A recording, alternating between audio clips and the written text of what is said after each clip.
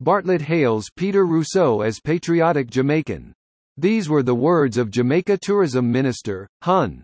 Edmund Bartlett, as he paid tribute to Mr. Rousseau, who had been ailing and died yesterday, April 26, at his home.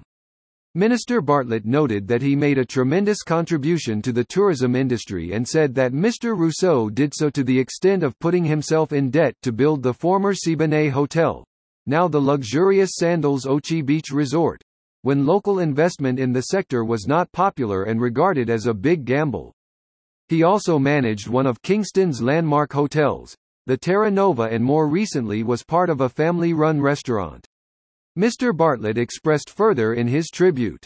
Peter Rousseau also served the tourism sector as president of the Jamaica Hotel and Tourist Association, JHTA, during the difficult period of the late 1980s, in addition to serving his country as a director of the Jamaica Tourist Board and a number of other boards, and performed creditably.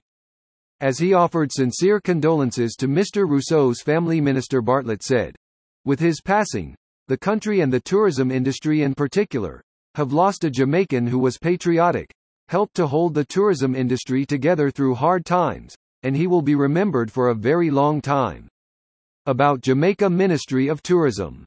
The Jamaica Ministry of Tourism and its agencies are on a mission to enhance and transform Jamaica's tourism product, while ensuring that the benefits which flow from the tourism sector are increased for all Jamaicans.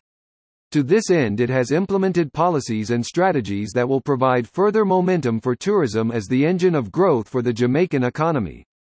The ministry remains committed to ensuring that the tourism sector makes the fullest contribution possible to Jamaica's economic development given its tremendous earning potential. More news about Jamaica.